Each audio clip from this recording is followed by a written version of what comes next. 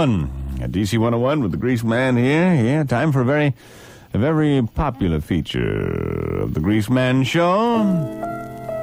A feature that a lot of guys call up. And a lot of girls like, too, because they can figure out the methodology of these using creeps.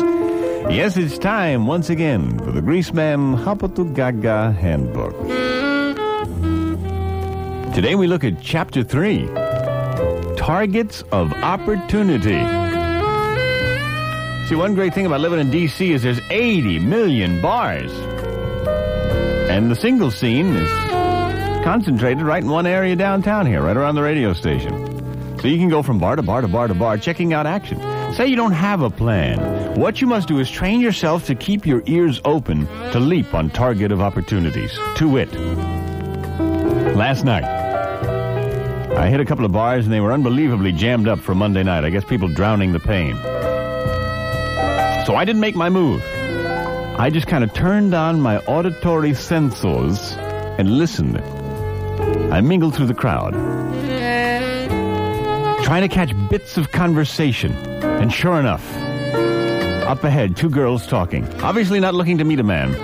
They're standing near the bar, and I heard one say, just had some horrible news. My mother came down with breast cancer, and she was at the doctor's, and the doctor told her that most women don't check themselves, and frankly, I feel funny. I don't know if I'm checking myself exactly right for it, or whatever, and I feel like I should go get an examination. Because it's an important thing. If you catch it early enough, it's not really that bad. It's when it goes for a while. That's when I smiled. I put my drink down on the table. I said, "Excuse me, doctor coming through, medical priority here." And both the girls split as I walked right between. I said, "Excuse me, ma'am, I don't mean to be rude. I've been working in the emergency room all day long. I have been up to my ears in emergencies. I just need a drink, okay? It's time for a little medicine for the doctor. A double scotch, please, bartender." And the girls looked at each other and smiled, and she said, "It's really weird. We were just talking about going to the doctors, and then boom, here comes the doctor. It's really weird, I said, "No, you mean like this?" They said, "Wow, you do that great." I said, "Well." I said, "So you're talking about going to the doctor, huh? Well, you probably got the wrong guy here. My specialty's in breast cancer, and you two both look a little young for that." And the girl said, "Breast cancer? My God! We were just talking about that." I said, "Really?" I said, "Well, I guess you're wise to do it. Well, it is pretty rare, and, how old are you, about 22, 3? She said, "Well, I'm 24. I said, "Well, in your age, it is pretty rare. But, it's a good idea to check up on it. It's an easy test. I can teach you in 5 minutes.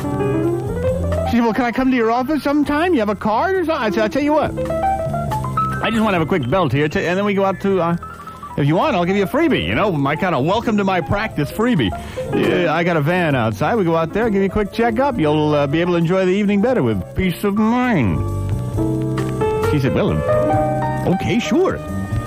So we finished our drinks and moved to the Greasman van.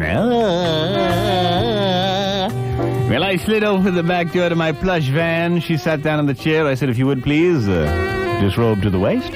And I turned my back and I went over to the sink and washed my hands, very official looking, very, very thoroughly, while she removed everything. And she could have been a sculptress, because she had a couple of the most magnificent busts I'd ever seen. Well, I returned to her, trying to contain the ever-heightening throb of desire, and I examined them babies. Half the left, half the right. Let me see. Little here, little there, little here, little there, little tweak, little tweak, little tweak. Finally, that's all I was going to do. I was just going to do that, but I just couldn't control myself. I buried my head between them, and I said...